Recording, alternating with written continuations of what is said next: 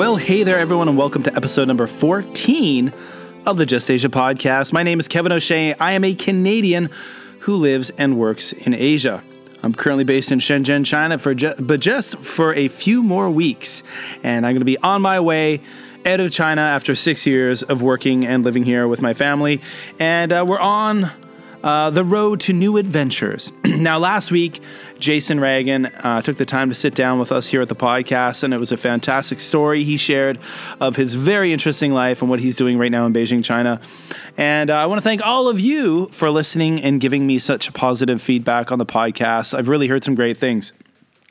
So yeah, some updates since last week. Quickly, I'll shout out the Arthropod, which is the entomology podcast. I was interviewed by Dr. Jody Green for the latest episode of the Arthropod. There will be a link below in the show notes. And the episode is all about me being a bug-loving educator. So someone who uses insects in education. And I use bugs, live bugs, real bugs, and all kinds of things about bugs to connect children with nature and to teach them the importance of biodiversity and the importance of nature. And it's all kind of my lifelong quest to create new generations of environmental stewards. So the link will be in the show notes below, but go check out my interview where I was interviewed. The roles were reversed and I was the interviewee on the latest episode of the Arthropod, which is a very science-heavy, insect-heavy podcast. But I'm a fanboy of it, so it was pretty exciting for me to be on it. So this week in the podcast, for episode number 14, we're taking a pop over to Korea for the first time. And I am chatting with Shawn Morrissey, who is a Canadian who has been living in South Korea for more than 20 years, and he does some pretty fascinating things. He works in the travel industry, and he's a guide. He's a professional guide. He's a researcher, a folklorist, a historian, a writer. He does a lot of things, wears a lot of hats. And what's really cool is that I first met Shawn back in 2002 when I was an English teacher in South Korea. And he was an English teacher at that time. He has long since left that profession and moved on to some very different ones, very different things. And you're going to hear all about that. So for all of you fine folks out there listening to the Just Asia podcast, sit back and listen to my interview with Shawn Morrissey, a Canadian, a long-term expat in South Korea, who teaches people and shows people the darker side of Korea. Ooh, scary.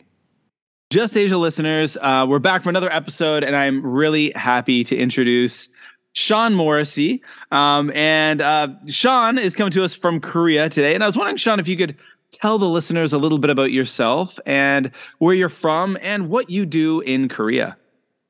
Sure, yeah. At first, thanks, Kevin, for having me on. I'll say a lot of people probably don't know that we met for the first time probably over 20 years ago. Yeah. Over 20 years ago, we met in Ilsan, South Korea. And I was when I was there as an English teacher, I think probably would have been my first year or second year. I got there in February of 2002 is when I arrived in Korea. Okay, right. And okay. I mean, but it was a bit of time. It was a little bit of time after that before I met you actually. I think it was right. That's right. Yeah, those are good days, man. Back at Don't Go and stuff like that. Those were no days. That's something that may come up later in the podcast, maybe too. Maybe a little bit, a smidgen okay. of stuff. Not too many details. Yeah, but right. But yeah. So you're in Korea, and so yes. Can you let the listeners know, a little bit about who you are. Yeah, well, I'm from Canada, same coast as you. I'm from but one province over. I'm from Newfoundland and Labrador, and when I first came to Korea, I've been in Korea now 23 years. I came as an English teacher, and that's pretty much how I think people get their start in Korea. They come as teachers. I moved away from teaching. I don't teach anymore. I always had it in the back of my mind to get into tourism. Mm-hmm. And so eventually that's what happened. And so I left teaching as a full-time job, maybe around 2007 or 8. Oh, really? That long ago. Wow. Okay. Yeah. It's been a while. And so just did it part-time because I needed to make money still. Yeah. And I started off got into tourism studies, and heritage studies is actually my background. Okay. And heritage research and heritage interpretation, which is essentially a form of communication that's used in the tourism industry. It's used by docents and in museology and things like that. But specifically, I use it as a professional guide. And the background of my interest in heritage is folklore. So I'm very deeply interested in folklore, and being a Newfoundlander, and you as a Nova Scotian as well, there's a ton of folk traditions in Eastern Canada. And I grew up just bathed in that stuff, ghost stories and certain days of the year where you do certain things. And so it was just part of my background. And then, I turned it into a career. And now I work pretty much full time as a tour guide. That's awesome. And we're gonna get more into that as we progress through the conversation. But I find that fascinating. I mean, I just within my own family. I mean, I grew up in Cape Breton Island in Nova Scotia, and my father worked his entire career for Parks Canada, and he was a resource manager at the Fortress of Louisbourg, a historian. Right. And actually, my son just finished writing a biography about my father for no way for his humanities grade 7 humanities class. And actually, my father was the first superintendent of he was the first superintendent of Castle Hill in Placentia Bay, Newfoundland. And Newfoundland. And he was also superintendent of Signal Hill National Historic Site in Newfoundland before. And I've been to both. Yeah, and it's just I grew up with working at the Fortress of Louisbourg as an animator, a historical animator during my summers. My mother was a tour guide, professional tour guide there for her entire career until she retired. So this is all stuff I'm familiar with. And being a Cape Bretoner, I'm also someone who loves folklore.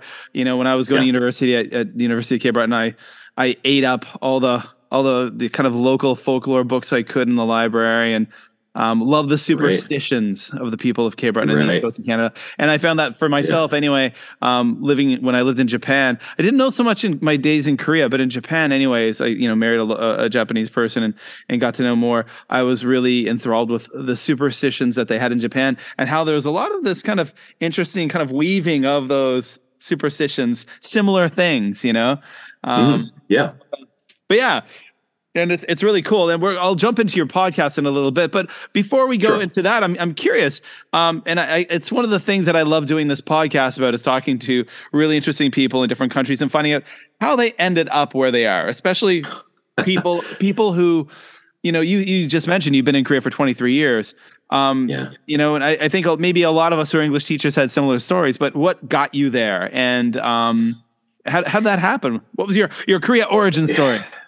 Yeah, it's a bit interesting to me, I guess. Anyway, but I had moved away from Newfoundland, and I went to Ontario, Northern Ontario, in Sudbury. Sudbury. Then I was down in Kitchener, and then I moved out to BC, and I became a tree planter there. Got hurt tree planting. And then looked into options, things to do, and I was studying and whatnot. But I decided to. I was 21, and I thought, hey, well, I'm studying, but I can also travel. And it just kind of occurred to me that I could travel. It's like, I don't have to stay here.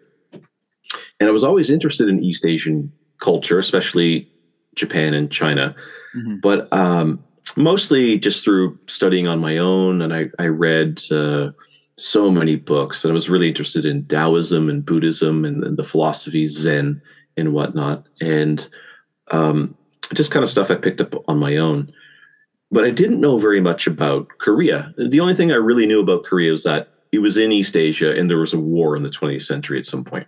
And I think I remember that just because, from high school history class, 20th century history. Yeah. And I think we only learned that because Canada fought in the war.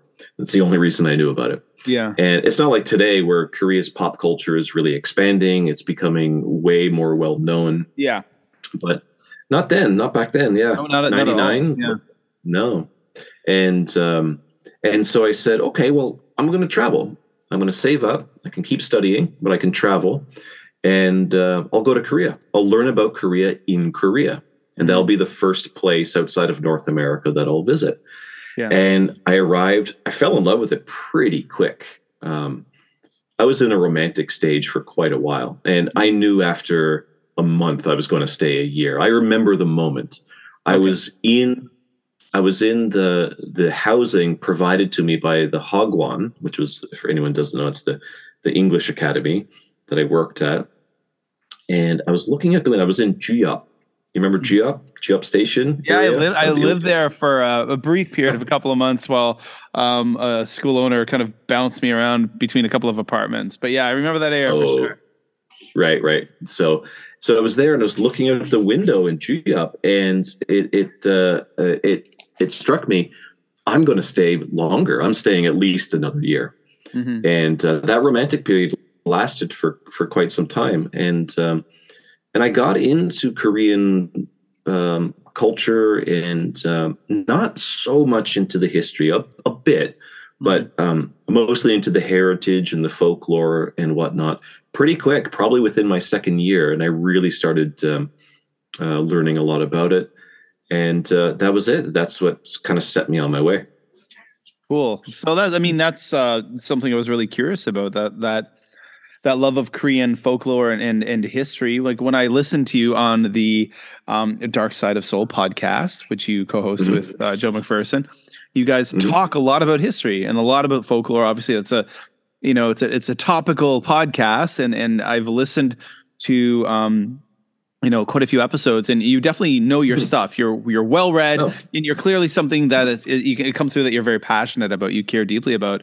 And I can remember, now this could be a foggy memory, but I remember years ago, like a lot of my memories in those days were foggy, but I can remember years ago, one of the times when maybe I hadn't known you very long, but I can remember, and correct me if I'm wrong on this, but you had written some books, or you had published a book quite early on in your days there. Am I correct? I can remember this going to me in a bar at one point, not long after I met you, something, and it was about hiking. Am I right? Or something about mountains? It was poetry. Poetry. Okay. Yeah, it was a book of poetry about Korea, and there were a lot of books, or there were a lot of poems that were set in the mountains. I had a whole chapter about mountain. Because I remember our conversations back 20 some years ago, and you were right. Such an enthusiastic hiker. And I can remember you talking about like all the Pukan-san and all the different places you've been going to. And I was pretty impressed because one of my memories of you was that, a lot of people we met in those days back in the early 2000s teaching English in that scene may not really have had their stuff together, we shall say. We were young, but some people partied a little harder than others. And I can remember seeing that you had published a book, and you were so enthusiastic with this stuff. And for me, that set you apart from maybe some of the other riffraff, which I may or may not have been guilty of being sometimes. I was definitely part of the riffraff. You're part of the riffraff. We've matured. We've matured greatly. Okay. Well, slow down. Okay. So I mean, you've got this passion for folklore, and it's something that you said earlier that it's something that you kind of grew up with. Being a Newfoundlander, I mean, I know that people from Newfoundland are storytellers, and that's one of the things I love about podcasting. It's such a modern form of documenting storytelling and sharing stories. But I'd like to dig a little deeper into, or just not maybe. I'm curious. I suppose I know the reasons why you've been in Korea so long, but I'm curious when I do meet an expat who has been either in China or Japan or Korea for 20 years. What's kept you there? Because I mean, it really is a revolving door. I mean, I remember being in South Korea like in the early 2000s and signing like my third contract and having people say, "Man, you're a lifer." Like, all right, you're gonna be here for 3 years, lifer. You're a lifer, like in such a pejorative way. And I stayed in Korea for 5 years. It was all together, and then I left and moved on to different things. Mostly, I'd met my soon to be Japanese wife in Korea, in Busan. And that's why I left Korea. Yeah. I met her in Korea. What is, I mean, yeah, I suppose I know some of the reasons, but what has kept you there for 20 some years? Yeah. Well, in my 5th year, I guess I was going into my 5th year. It was around 2005. I think it was. I was prepping to leave. And I had fallen in love with Nepal. Okay. Yeah. And I've been to the Himalaya, and took a big trip there with Luke, a friend of ours. Okay. Yeah. Mutual friend. Yeah. Luke also from Nova Scotia. And so I just completely fell in love with Nepal, and I was enamored with it, and the mountain culture. And it was a new thing. I had been in Korea 5 years, and I thought, okay, I'm going to move on. And I said, if I ever want to come back to Korea, it will be here. So I'll try something else. I had really nothing. I didn't really have anything in Korea keeping me here at the time. Yeah. And so I was looking. I had a dog. I don't know if you remember. I had a big dog back in the day. I remember. Lakota. And so I was looking into getting him to Nepal, like how I would do it, vaccinate, whatever, all the stuff you have to go through. And so looking into it, and right around that time, actually, I had gone to Japan, and I hiked up Fuji. Okay, yeah. And met with, I think, also a mutual friend, Japanese friend, Hidofumi. Okay, yeah. So met Hito in he picked me up in Narita, and then we went to his parents' house and hung out, and we went up Fuji and whatnot. And the whole time I was in Fuji, I was loving it. And then I was thinking, it's like, yeah, I'm going to go to Nepal. This was in the back of my head. Mm-hmm. And then I came back to Korea, and we had a big party at Funky in Hongdae. Okay. Do you remember that place? No, I don't. Don't? Okay. No. Okay. So, and so it was one of those underground live. Well, maybe I was there, but I don't remember. Right. And we won't say why, because I'm old. Yeah. Right. Okay. So, and then it just so happened that night I met a cute girl. Oh. And 7 months later, we were married. Oh, wow. Okay. And now we're going to soon celebrate our 18th wedding anniversary. Very cool. And that's amazing. That's it. And you hear those interesting stories. I just, in the episode of, a recent episode of the podcast I published with a guy in Japan, Casey Bean. He's from the United States, and he met his Japanese wife at university in America. And I met my Japanese wife. She was teaching Japanese in Busan, and I was in Busan. I moved down to Busan after a few years in the kind of Seoul area. And there you are. That's awesome. But that you've transitioned into tourism quite a while ago. So It's an interesting thing. Often, you meet, foreigners who are living in Korea, who are in Japan, different places, who are teaching, working as English teachers, ESL teachers, and you can often meet a lot of very negative people who are in that job that they hate, they resent it, they kind of feel themselves in it, and they just wish they could get into something else, and they kind of lament and complain year after year after year after year. And then you also meet people who have made interesting shifts in their careers. How did you? That wouldn't have been an obvious choice for me, I suppose, or not something I would have thought of. How did you make that transition into tourism? Like, tell us a little bit about that. It was I think I mentioned that earlier. I was, that it was always kind of something that was in the back of my mind. I always figured I'd get into tourism. How does a guy from Newfoundland, Canada, get into tourism in South Korea? Right. Well, it wasn't a quick transition or anything like that. So back in the day when you were still here, I was already kind of taking people on hikes up through Pukansan National Park. I remember that. I remember you would take groups of friends and stuff up on hikes, and people would want to hang out with you because you knew the area well. Yeah, and so it kind of it kind of went from there initially. Okay. And then I thought, I can make money doing this. I want to get into tourism, so I may as well charge. And this was after I had gotten married. And so then I became a permanent resident. Okay. And then my visa status allowed me to essentially do whatever I want. Yeah. As long as I pay taxes, and I'm paying taxes, and then a mortgage, and own a car, and all that fun stuff. Oh, yeah. So that was pretty much it. I just realized that I've wanted to always do this. I have been doing it. Now I can actually make a living out of it. And so I went back to school. Okay. And then studied. That's when I did the heritage studies. Okay. Studied tourism development, delivery, content delivery, things like that. And then became a heritage researcher, but specifically geared towards tourism. Okay. So did you and then that was Korea? Did you study in Korea, or was that something you did like online through Canada? Yeah. Okay. Yeah.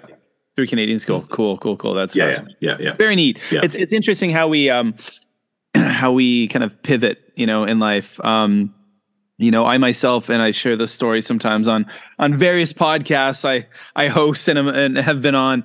But I mean, when I came to Korea, that was my gap year. Essentially, I was actually working. I was working in the IT industry. I was a game development guy. I had graduated from university with a Bachelor of Arts. And then I later went to New Brunswick Community College and did electronic game design for 2 years, got a diploma, and I was a 3D graphics guy. And I actually worked in Moncton doing game development, and had the wanderlust and decided I would travel, and teaching English was a way to do it, to get a free plane ticket to Korea. And and then after 5 years of that, and I met my Japanese wife, and I decided to go back to university in Canada, and I got my teaching degree. I got my bachelor. In primary ed, and that's how I ended up doing what I do now. So now I'm an international school teacher. So completely, which allows me to be in a big recording studio that belongs to me. Right. Doesn't belong to me. It's not my house. It's a high school. Okay. Yeah. So this is people always comment when they see photos of the recording studio. They're like, "That's amazing." I'm like, "It's not mine." All right. But this is my tiny place. It's interesting how people make those pivots, and change. So the dark side of Seoul tours and your hiking tours. I of course have not been to Korea in a long time. And if I do get to go, I would like to go. I'd like to bring my family there. I know my wife really wants to head back to Korea. I would love to go on one of your tours. So tell us about the dark side of Seoul, and then also tell us about your hiking tours. What are they all about? Because they sound cool. So I'll say the hiking tours first, I guess, because that was they stem directly, like I was saying, directly from how I pivoted into tourism. Yeah. So I do the Seoul hike. And that name is entirely SEO. That's search engine optimization. Seoul hike. Yeah. Seoul hike, but the historic trail. Okay. Excuse me. And so we go to a section of the national park, Pukansan National Park, which is the national park that is famously north of Seoul. And despite what a lot of websites say, most of the park is actually not in Seoul.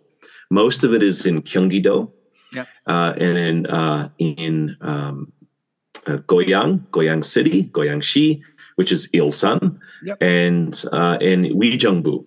So that's where actually most of the park is located. So I was going there for so long, and then developed the Seoul hike after I had started doing the dark side of Seoul. Yeah. And I was talking with my partner, Joe McPherson, and who owns the tour company that I work for. But and I said to him, I don't know why I didn't think of this before, but let's add a hiking tour to the itinerary. And he's like, yes, we don't have one of those. Can you do that? I'm like, oh boy, can I? No problem. I said, I already know what the route is. I know the content, and I've done it already. So all we have to do is do the marketing, set it all up, and we're good to go. And we I don't quite remember how long it took us to set it up, but it wasn't very long, because tour development can take a long time. Yeah. But we had the benefit of me having already done hiking tours before. Just had to turn it into something marketable for the company, and then set it out. And I just finished one today. I was doing one of these tours today, a soul hike tour. I had 3 people, 2 different groups, a group of 2 and a group of 1. It was great. So we go up, we hike, we go through the trails. I share some of the folklore that's connected to the mountains in the area, and a lot of it is shamanic, the animistic religion that's in Korea, which often is in English they say Muism, and so it's just the animistic shamanism, the ancient religion in Korea, the only religion in Korea that's actually endemic to Korea. Oh, okay. And so I share all things like that. We visit shamanic sites that are kind of tucked away, places that you'll never see even in a Lonely Planet guide. Yeah. And we visit temples and share some stories of old legends of monks, which in Korean, like these monks with mystical powers, which are called the Gosen Cheonseo, and these legends of mystical monks with these superpowers and things like that. Just fascinating content, stuff that I find fascinating. That I relive hearing it for the first time again through my clients, and that's what I love about it. And so that's how the hiking tours came about. Well, that sounds awesome. And then the Dark Side of Soul tour came about because I was developing my own ghost walk in Seoul. Okay. And I had happened to mention, just in passing, kind of mentioned it to another mutual friend of ours, Dave Hazan. Okay, I was chatting. Yeah. I was just chatting with Dave one day, and he was like, "How are your studies going? Are you still doing your studies and stuff like that?" I was like, "Yeah, but I'm done, and I'm going to develop this ghost walk." And he's like, "Oh, there already is a ghost walk in Seoul." I was like, "Oh man." Dang it. Well, yeah. I don't I don't want to have competition. He's like, "No, it's a guy, Joe McPherson, that runs it." He said, "Just get to know him." So I contacted Joe, and we met up. Had never met before, and we're hanging out in Cheongno. We went to a craft beer house in Cheongno Samga, and over a few beers, I just talked about my ideas, a ghost walk based entirely around folklore instead of history. Mm-hmm. And he was like, "Oh, well, yeah, my Dark Side tour is based around history." So he said, "That'd be great. I have two different kind of ways of doing it." And then that was it. And then I partnered with Joe, and cool. We've been working together since 2016. And the Dark Side of Soul tour since then has gone to the #1 rank on TripAdvisor for the top thing to do in Seoul at night. Out of about 140 options. So we worked really hard to get to be the top tour in Seoul, the top nighttime tour in Seoul. Fantastic. And now that the world has reopened, finally, yes. That must be a real sigh of relief. Finally, I'm sure you were holding your breath for a few years there. It was awful. It was really bad. It was really, really, yeah. And I know you had your heartaches during the pandemic as well. And I mean, yeah, it was really rough. That was a rough time for the tourism industry. I know people who went almost bankrupt. Yeah. One of my colleagues. That was a really, really rough time. Absolutely. But now you're coming back from a tour, doing a tour just today. So that's great. Just today. Yeah. Nonstop. Yeah. So that's a thing. Like you're doing a lot of things nonstop. I hear you talk about your podcast. Maybe I'll ask you about a couple of things right now because I hear you on the Dark Sure. Side of Soul podcast that you co-host with Joe, and I hear you talk about your schedule. I'm just like, holy crap, that's a lot of stuff you do. And what I'm hearing in the last few episodes, I'm hearing advertisements for your new book. Yeah, so you're writing books, A Dark Side of Korea, is that right? Or Dark Side of Soul? Dark Side of Soul. There's one now. It's kind of like not in the city, but out in the country, kind of countryside things, right? Am I right? Okay, I think maybe you're conflating some different things. Could be. That sounds like something I do well. Yes. So just quick as a tour. Yes, I have a new tour that I started. It's going to be a springtime, and I have decided it'll be an autumn tour as well. It's a cemetery tour. And so it's up in the countryside because I live in Paju, which is an area north of Seoul, Goyang, Ilsan. I live out in the countryside, and my wife and I bought our house here 11 years ago. Okay. And so Korean tradition puts all of their cemeteries in the mountains. Okay. And there's a couple of different reasons. In the past, one of the reasons was, if people don't know, Kevin, you surely remember, Korea is extremely mountainous. It's a small peninsula, and it's about, if you include North and South Korea, it's a good 75% mountainous, roughly. Yeah. And so arable land was considered very valuable. Mm-hmm. So nobody would want to put a cemetery on arable land because they'd be like, oh, I may want to use that later to put a new rice paddy or a new potato farm or something. And so they didn't put graves on arable land because once you put people in the ground, exhuming them would have been a cultural taboo. Mm-hmm. Very, very different. Actually, it did happen in Korean tradition. The removing of the dead, the exhuming of the dead did happen fairly frequently. And I can share a story about that if you're interested. Sure. But at that time, they didn't want to have these grand cemeteries on arable land. So they put them up in the mountains. Mm. And so the cemetery tour is a light hiking tour that goes through an old cemetery where we explore folk belief and tradition behind burial, funerals, and death. And going through an old cemetery. And one of the key features is visiting a mid-15th century tomb. Okay. That's kind of tucked away up in the mountains and just not even known about by most people. Very, very historic place, though. So that's the countryside thing that maybe you're thinking about.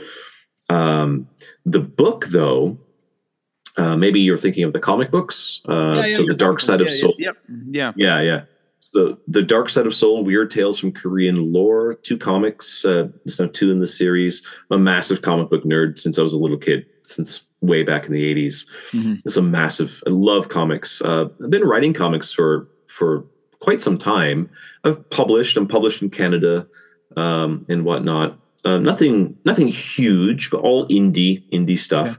Okay. And so I decided I wanted to write a new comic based around Korean folklore, horror tinged, scary, spooky ghost stories and things like that.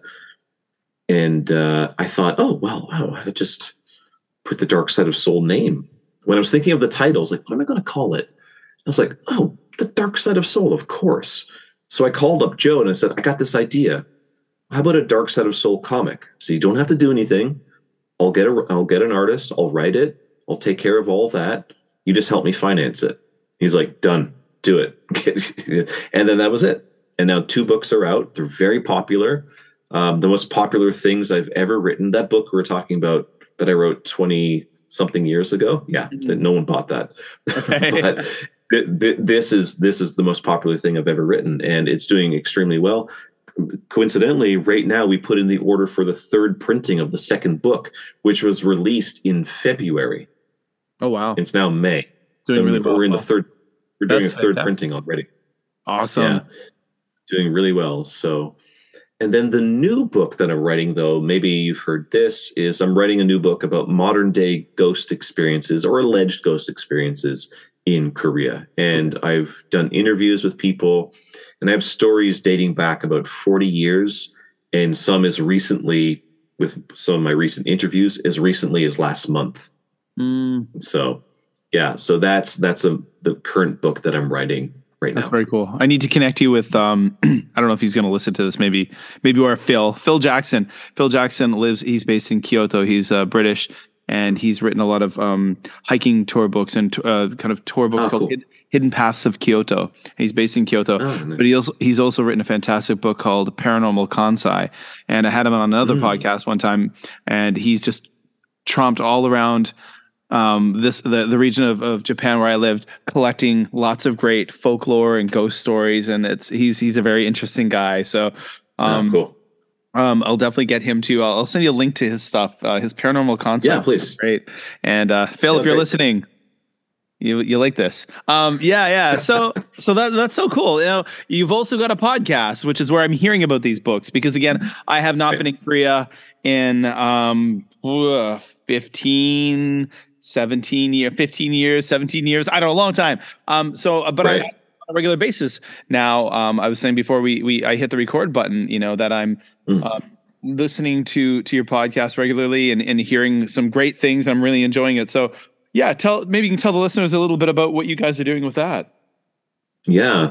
So that origin story is interesting as well. So this goes back to when COVID hit and we had a really rough time. The tourism industry just was tanked. And when COVID first came to Korea, it was January 2020.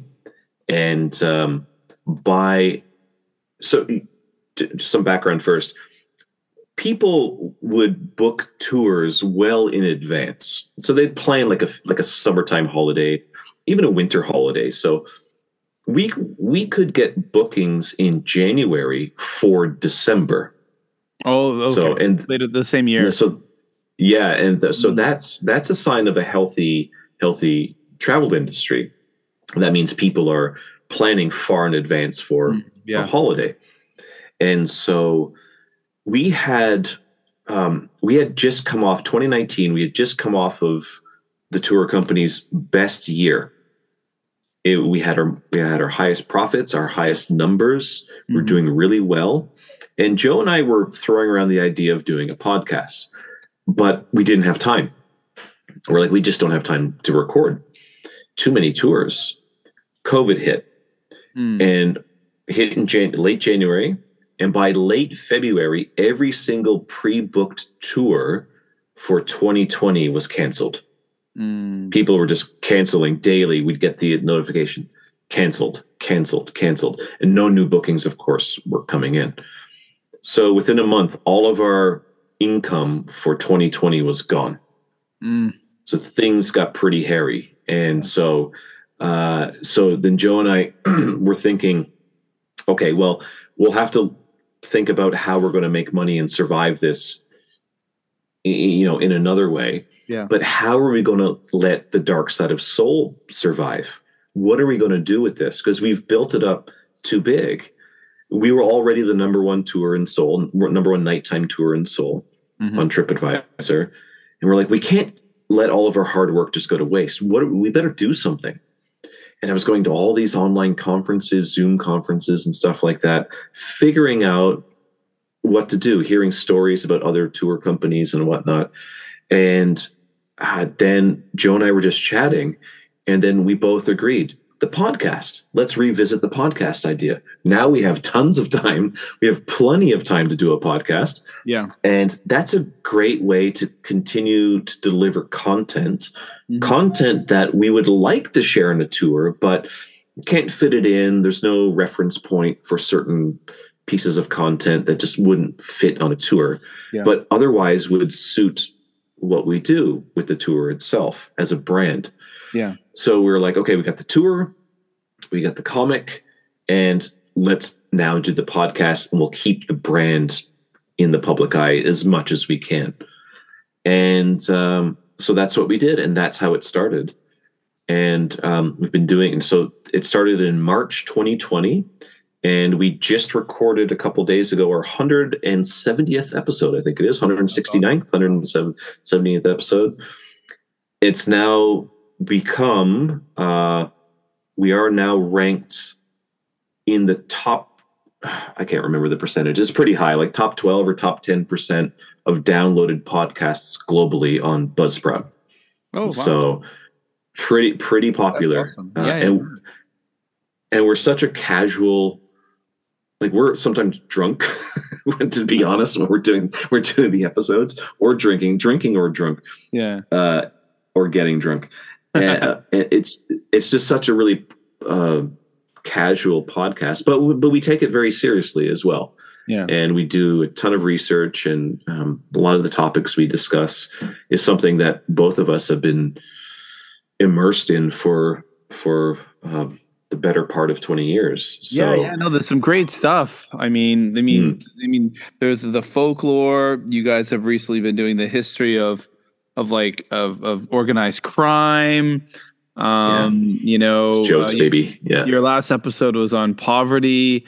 There's a lot of things that you guys are clearly, it's not you guys just sitting around shooting the shit. I mean, in a way you're doing that, but you know your stuff. You're talking from experience, from things you've read, from the knowledge you have. So that's that definitely shines through. So again, that's why I've been enjoying.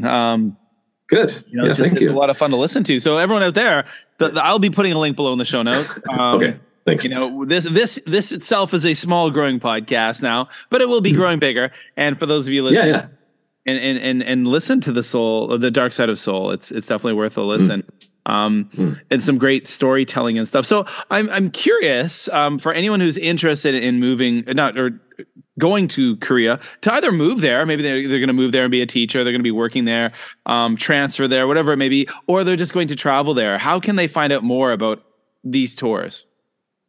Okay, so most of our tours have their own websites. So Soul Hike is just soulhike.com. Okay. And you can book directly there. Dark Side of Soul is darksideofsoul.com. You can book directly there. Those are the individual tours. We do a bunch of other tours as well. Okay.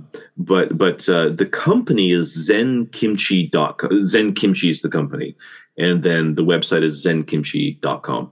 Okay. So you can get all of the other tours, which we have food tours. One of our most popular food tours, and now we have 3 guides doing it, is the Korean barbecue tour. Oh, sounds and awesome. Yeah, it's fantastic. And the tour is good because you'll probably remember that a lot of Korean restaurants won't let people eat alone. Yes, I do remember this. I've shared this with people before, how I can remember learning this the hard way when I first came to Korea, because I would go to restaurants and sit down. They'd be like, "No, go." I'm like, "Need one more." And I couldn't speak a word of Korean, and they couldn't speak a word of English. But they made it clear that me sitting down in that restaurant by myself wasn't going to fly. No, and I didn't know why. Oh yeah, okay. Yeah, and it's still like that, and it's the barbecue restaurants especially just won't serve as one person. And even if you say you're going to sit down, you're like, no, I want the order for 2. I'm going to cook everything, and then I want to take out the rest so they won't eat. They won't do it. They're like, no, we can't do it. It's a little bit strange. I still think they're throwing money away, but Koreans are just used to that, so they know. And Koreans culturally won't eat barbecue alone. Yeah. You have to be with another person. It's a drinking experience. I think in Korea, a lot of things they don't want to do alone. Like, for example, like go to a movie. I always remember that conversation coming up. People shocked when I'd say I go to a movie theater by myself to watch a movie. They're like, but it's lonely. I'm like, well, I'm not there to meet a friend or to talk. I'm there to watch a movie. Right. And that's changed. Oh, has it? That's changed in the last 5 or more years. There's really been a shift with the younger generation where they're cool doing stuff on their own, and they want it.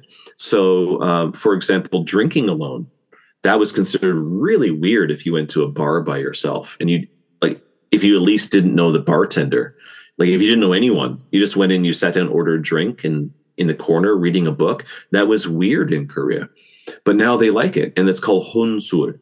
So you remember sul is alcohol. Remember sul, the word? I mean, yeah. Kind of picking at you if you remember some of your Korean. So sul is alcohol. Hon is honja. Honja means alone. So Okay. honsul is alone booze. Uh, Hon Young. Young is Younghwa, which is movie. So Okay. Yeah. Honja Younghwa. So Hon Young, alone movie. Yeah, so it actually is turned into, there's been a shift in the last few years about that kind of thing. But not everything. So still the barbecue restaurants like, no hon kogi. You gotta Gotta be with no people. alone meat. You gotta be with people. Okay. So our barbecue tour is a good way for solo travelers who want to try real, genuine Korean barbecue, which is fantastic. And have it in Korea. Yeah, and they can't do it alone. They can join our tour, and then the guide shares the culture of the eating culture, how you pour drinks, in Korea politely and things like that. You learn actually the food culture with the guides.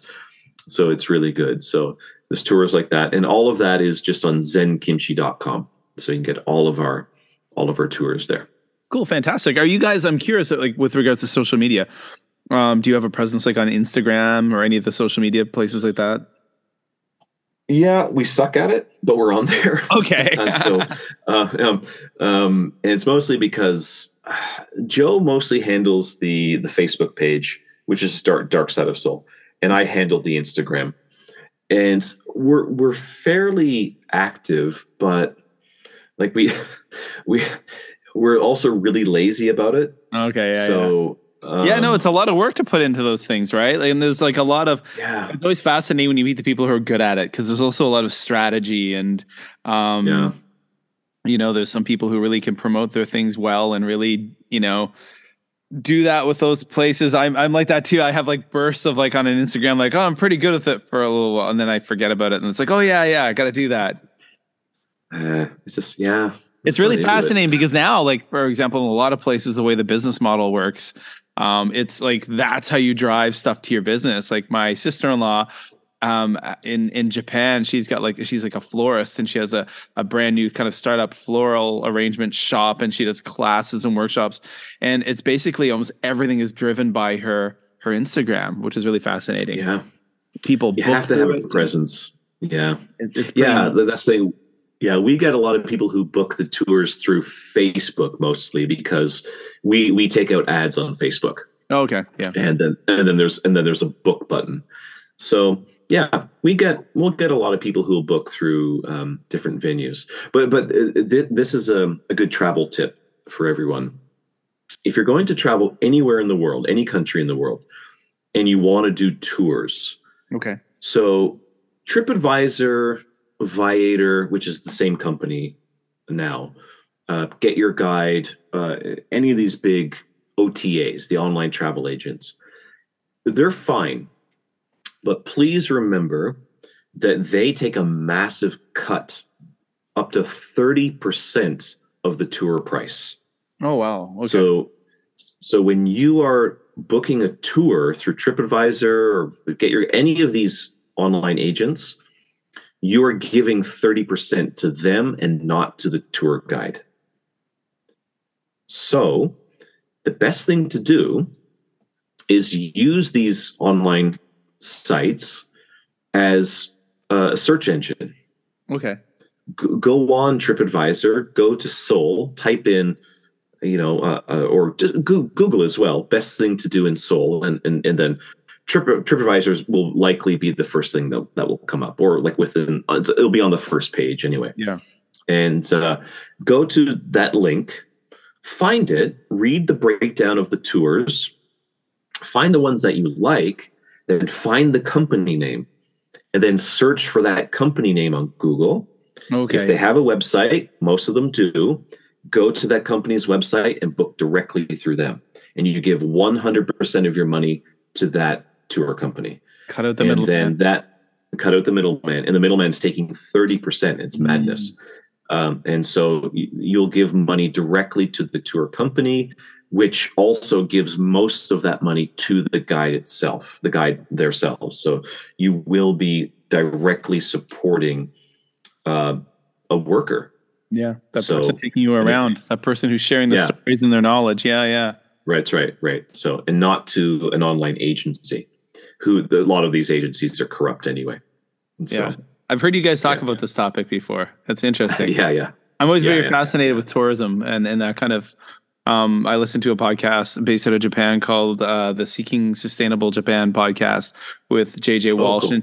And she's a tourism ambassador and does a lot of inbound tourism. And she has a lot of people on and experts constantly discussing like sustainable tourism and stuff like that. And they do talk a lot about really interesting things. Maybe that's because I grew up in Lewisburg with my parents being employees of the Fortress of Lewisburg National Historic Park, all tourism stuff. It was just like the talk that was always happening, you know? Right. People always lamented that the Fortress Lewisburg was at the end of the highway. So people didn't want to go there. And then you had the whole thing that went on for years where people would go to the fortress, but they didn't want to stop in the town of Lewisburg and spend any money there, so they just kind of pass through. But you know, it's an interesting topic for sure. Well, Shawn, thank you so much for stopping by the podcast. Thanks, I definitely appreciate it. It's like 10:30 p.m. where you are. I know that I'm an early to bed kind of person myself, mostly because I teach kindergarten, so I have no choice. Yeah, that's what I'm doing. And you do have to work, and you have to work tomorrow. Yeah, that's right. Yeah. So there's a whole bunch of little people that wait for me, and I'm usually I'm in my classroom between 6:30 and 6:50 in the morning. Oh wow. Oh yeah, the kids arrive around 7:50, but I need to prepare for the day ahead and brace myself. I don't know. Maybe that's right. Yeah, for the inevitable craziness that is. Well, thank you so much. I really appreciate it, Shawn. It's been awesome to catch up, and I'm really happy you took the time to come on the podcast. Thank you. Thanks for having me on. Well, I want to thank Shawn for taking the time to stop by the Just Asia podcast. Go over to check out all the links below. They're all in the show notes, thedarksideofsoul.com. Check out the podcast, The Dark Side of Soul. Go follow it wherever you listen to podcasts. Again, all the links are below. Go check out what they are doing over in Korea. It's really cool. And again, thank you, Shawn, for taking the time to stop by the Just Asia podcast. Really appreciate it. It's great to catch up with an old friend, someone I know in person, used to have drinks with, lots of great conversations with many years ago. For all of you fine folks out there listening, you gotta follow us, the Just Asia podcast, on the social medias. Follow me on Instagram at JLandKev to see what I'm up to. Check out my nature photography on Instagram at She's in Wildlife. Go follow the Facebook page, facebook.com/justjapanstuff. This is a carry on over of the Just Japan podcast, the same style of podcast with a much broader scope, being Just Asia. I want to thank all of the support. You guys have been extremely supportive. The audience grows, the listens grow, the downloads grow. Please share this podcast with folks that you know who would be interested in these kind of stories, who are interested in travel, adventures in Asia, all of that cool stuff. So there you go. Updates for me, not a lot at the moment. You know, we're on the home stretch. We're going to be leaving China in just a few weeks from now. So many things to do. Don't want to bore you with all the details. Tax stuff, banking stuff, shipping company stuff, finishing up work. You know, while we have really good health insurance, making lots of trips to the doctor and the dentist, all of those things, trying to get all that, milk as much of that as we can while we're here. And then we will be off the second week of June to Japan for a month, then to Canada, and then off to Penang, Malaysia, where we start the next chapter of our lives. I'm really excited. My family's excited. It's going to be exciting. And we'll take you along for the ride. This summer, I'm not sure exactly what some of the podcasts will look like. I may be jumping back to the model sometimes, some weeks of a solo episode, or me with my son Kai, that kind of thing, because we will be living in Airbnbs. So we'll see how that goes. We'll see how it goes. But yeah, that's it. Again, help us grow. Please leave a review and a rating wherever you listen to podcasts, and share us on social media. Share us on your Twitter, your Instagram, share us on your Facebook. If you're a member of any Facebook groups, do that. Help us grow. Tell your friends all about us, the Just Asia podcast. All right. Well, that's it for another week. My name's Kevin O'Shea, a Canadian who has been living in Asia for 21 years. And each week I bring to you a fantastic guest who shares with you an amazing life that they're living here in Asia. All right, guys. Well, that's it. And wherever you are in the world, hope you're happy, hope you're healthy. And of course, check all those links below and follow us all over the place. All right. Be talking to you soon.